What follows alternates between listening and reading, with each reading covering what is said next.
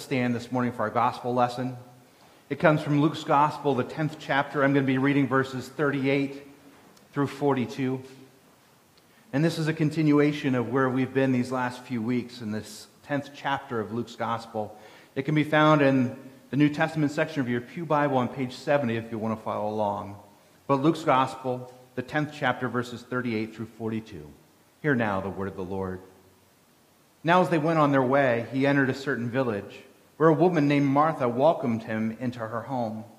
She had a sister named Mary, who sat at the Lord's feet and listened to what he was saying. But Martha was distracted by her many tasks. So she came to him and asked, "Lord, do you not care that my sister has left me to do all the work by myself? Tell her then to help me." But the Lord answered her, "Martha, Martha, you are worried and distracted by many things. There is need of only one thing. Mary has chosen the better part, which will not be taken from her." The word of God for the people of God. Thanks be to God. Let us pray. Heavenly Father, again, we submit ourselves before you, and we come this morning asking that we might hear your voice, that we might understand what it is that you're speaking to us. We might know more clearly how to live into and live out of your will for us as your people. So, Lord, speak to us this day, we ask and we pray. It's in Christ's name and to his honor and glory that we ask all these things. And again, all God's people said, amen. You may be seated. Well, I was distracted this morning. I just realized that, and I forgot to put my offering in the plate. So as I was looking at that, full confession this morning, but that was not actually planned. That was truly a mistake and a distraction on my part. I was just so involved in the aspects of worship that I forgot to actually do that, even as I encouraged you to do so this morning. But this morning, as I begin, I want to tell you about an experience I had just a couple weeks ago. Crystal was up with her family, helping them out with some different things, and our kids were away at church camp. So I had an evening where I came home from work, and my mind just wouldn't shut off, and I needed a reprieve. So I turned to a movie in hopes of helping kind of calm me down and get my thoughts kind of quieted in my head. And so I turned to a familiar movie from 1991 entitled City Slickers. And if you're not familiar with City Slickers, and from the laughter I guess that many of you probably are this morning, it follows three men who have been lifelong best friends, and each year they take a vacation together, trying to get away from their ordinary rhythms and routines of life, just enjoying one another's company and doing something fun and adventurous. Well, this particular year, things are a little bit different. They decide as a group that they're going to go and help on a cattle drive. They're going to help these seasoned cowboys herd cattle and basically take them west in old-fashioned sorts of terms. Well, I love the movie. There's lots of humor, lots to laugh at. But this evening, as I was watching it, something else caught my attention. And it had to do with the old leathery cowboy named Curly in the film. He's everything that you think of when you think of a cowboy. I mean, he's mean and he's rough. He can do anything that needs to be done with a knife or a whip.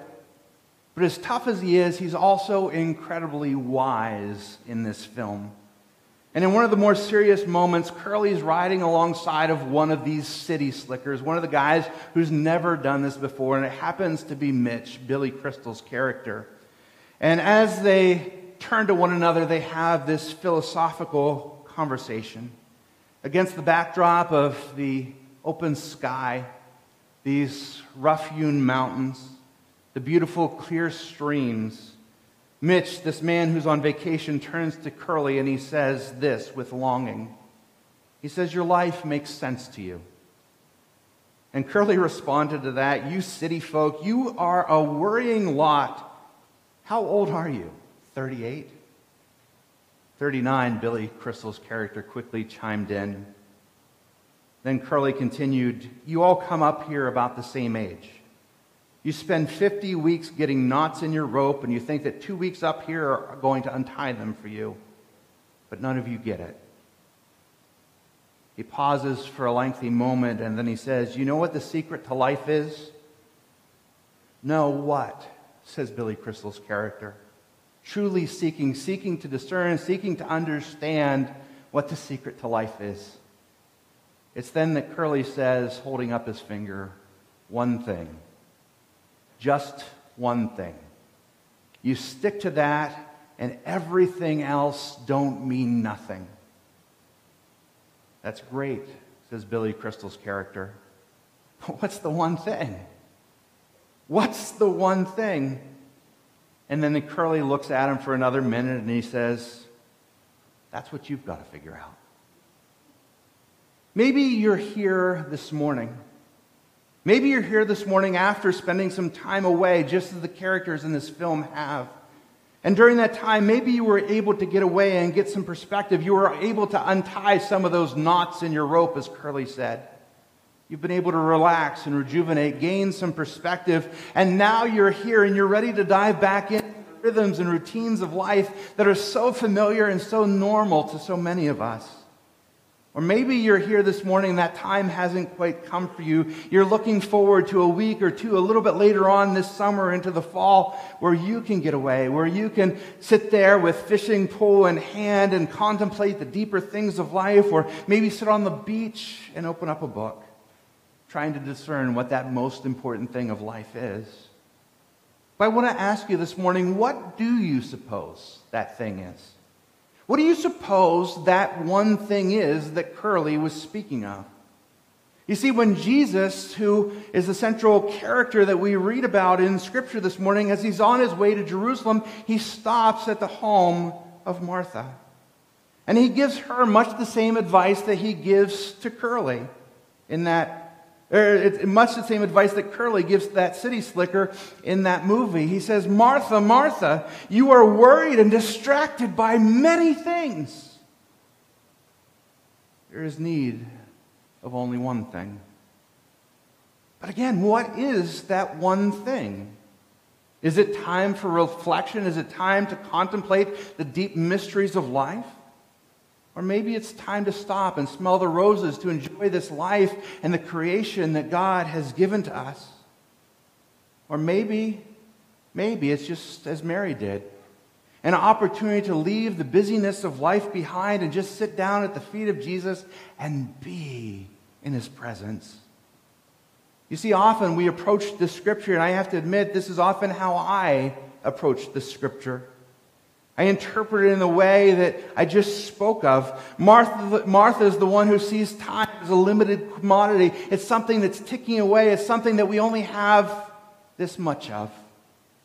And with each minute goes by, there's a little less and there's a little less. And with each minute ticking by, there's less opportunity, less chance, less time to do all the things that need to be done. But Mary sees things differently, doesn't she? She approaches time differently. For her, time is ripe. It's full with opportunity and potential. It's filled with the potential of soaking in this life that God has given us, enjoying God's presence in the world around us, making use of this incredible gift of life that God has given us. And it's then that the words of Jesus cut through the ether. It's then that Jesus' words enter into time and space. And we hear this reminder, "Martha, Martha, there is need of only one thing." And with those words, we tend to assume that Jesus is encouraging us to soak in the fullness of time, to enjoy this very gift of life and breath that he's given us. And on the face of it, that's not a bad interpretation of what's going on here. In fact, it's a rather good one. Each and every one of us could use more of that in our lives, I believe. I mean, with the distracted and busy schedules that we keep, where we're constantly going from one thing to the next, to the next, to the next, so that each and every time we have to pull out our phones or open up our calendars and begin to look at what is the next thing we have to go to. With lives filled with busyness like that, we would be good to take a step back and to rest, to enter into the Sabbath rest that God has given us. to enjoy the fullness, the beauty, the joy of this life that God has gifted us with. Amen? As I thought about that this week, I thought about a story I'd heard of a woman who went on vacation with her family. And for them, it has been a long, long year. And she's been looking forward to this vacation with everything in her being. She wants to break forth from the normal routines of life. She's ready to put away the calendar. She's ready to move beyond the frantic and the frenetic pace at which she and her family have been moving. She's looking forward to some time away without soccer games and doctor's appointments, without having to run to the bank, without having to juggle the checkbook, without having to answer the phone. But without noticing, she's brought the to-do list along with her. They as a family have brought the to-do list along with them. And it's just as long, if not longer, than the to-do list at home and at the office. They want to read this novel. They want to go to this museum. They want to take this hike. They want to eat at this restaurant. They want to enjoy this experience. And of course, there's chores that need to be done still, even as they're on vacation. But one night early on in that vacation, this woman, this family has the opportunity to pause as the four-year-old child speaks up and says, "Mommy, will you read me a bedtime story tonight?" And at that very moment, as the daughter stretches out her hand to her mother says to her, "Absolutely." She knows that this is precious time, but she also knows that her daughter has been busy. She's tired. She knows that she's not going to make it through the whole story, that when her daughter falls asleep, she can sneak out of the room, read the novel, plan what's going on tomorrow. But that's when it happens. As soon as the story has finished and the daughter's eyes are still open, she says, "Mommy, will you just stay here until I fall asleep?" And as she does, as the daughter falls asleep, she does so by singing to herself. The mother hears that melody, and she's just in awe. And then as the singing fades to that light sleep, she hears her daughter's breathing. And she thinks, what a gift this is. And as they're sitting there, the curtains begin to rustle with the breeze that's blowing. The crickets are chirping. God's creation surrounds them. Holy sounds, all of them. Sounds of wonder. Sounds that speak to the creative and matchless and majestic name of their Savior. At that very moment, that woman is consumed with the gift that she's been given. This incredible gift of life.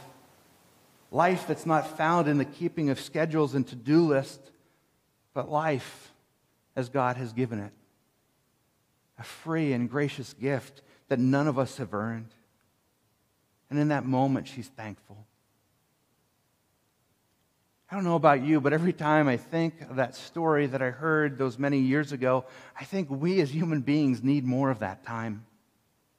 There's something sacred, there's something holy, there's something so profound about those moments that Scripture refers to as kairos moments.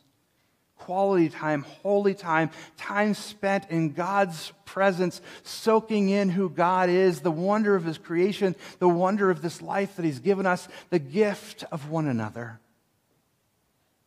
So maybe we do hear Jesus' words to Martha, and we appreciate that interpretation. "Martha, Martha, you are worried and you are distracted by many things. There is need of only one thing." What is that one thing? I think it's easy to look and say we need more time. Time to smell the roses, time to sit in Jesus' presence, time to enjoy this beautiful world that He has given us. Time to enjoy this life to the full that He has brought for us to enjoy. Yet this week, I was also struck by something else. as compelling as that interpretation of the text is, there's also a danger to it. Too often, as we interpret the story in that way, we diminish the importance of Martha's busyness, while at the same time we romanticize what Mary is doing. And in so doing, we turn Martha into this cartoon, and I found a cartoon very much like it this week. We show Martha standing there in the sink with soap suds up to her elbows, but Mary, she's over there just all serene and happy in the living room sitting at Jesus' feet. And I think it's easy to conclude in that moment that Jesus is saying, let the dishes pile high. They don't really matter. Don't worry about the work. It'll take care of itself. And if we're not careful, it does lead to this ethic of inactivity. And Fred Craddock, the storied professor of preaching at Emory University, he cautioned against this. He said, if we censor Martha too harshly, she may abandon serving altogether. And if we commend Mary too profusely, she may just sit there forever. He writes, there is a time to go, a time to do. There's a time to listen and a time to reflect. Knowing which and when is a matter of spiritual discernment. I think it's that sort of discernment that Jesus is hitting at. The one thing that Martha needs more than actually more time is the ability to discern how best to use the time that she's been given. And this is a theme that appears again and again over Luke's gospel as I reread it this last few weeks. Luke again and again tells us the kingdom of God is breaking into this world. The presence of Jesus is here amidst his disciples. He's going into all the world proclaiming the kingdom of God. And his disciples are going with him. And they too were proclaiming that message. And in so doing, the kingdom of God is drawing near. He's drawing near on a regular basis. And when it draws near, we have the opportunity to receive it, or we have the opportunity to reject it. We have the opportunity to accept what God is doing, or we have the opportunity to turn our backs on it. In fact, just a little earlier in our scripture, even in this 10th chapter, Jesus tells his followers that he is sending them out. He's sending them out to go ahead of him. And as they do so, they're to go as laborers into this incredible harvest field that's out there. But as they go forth, they're to go with the knowledge that the kingdom of God has drawn near. And as they go from village to village, they're to go and proclaim just that message. But Jesus says there will be some who accept it, and there will be some who reject it. And Jesus said, blessed are those who receive you. Blessed are those who welcome you. But when the disciples enter into a new place, they're not always guaranteed that peaceable reception. They're not always guaranteed that their message is going to be received and welcomed.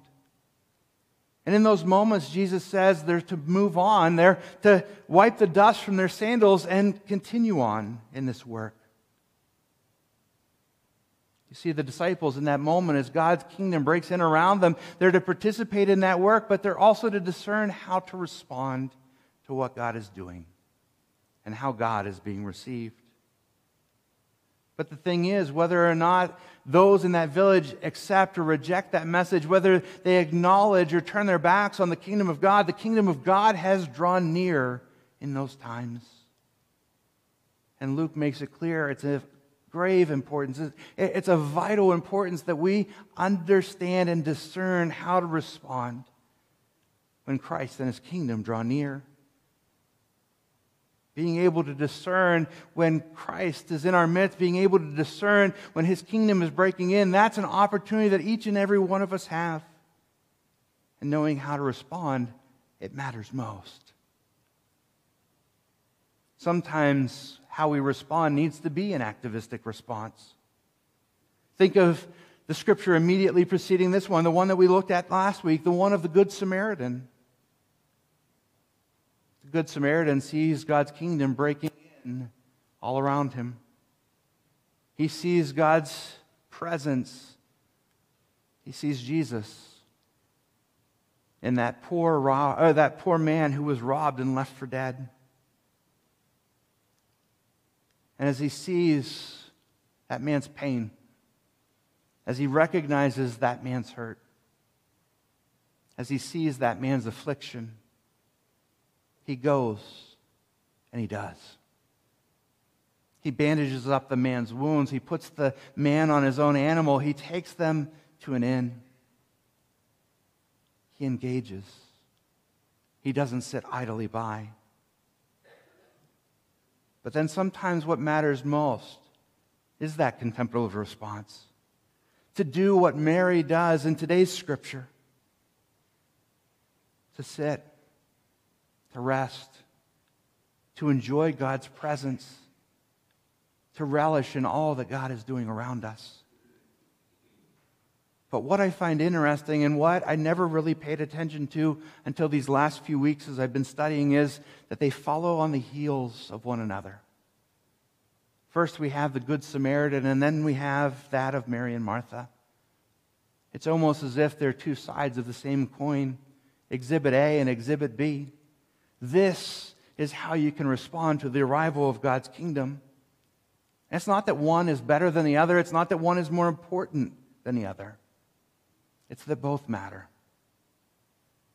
That at times God is going to present us with the opportunity to actively engage in His work in the world. Amen?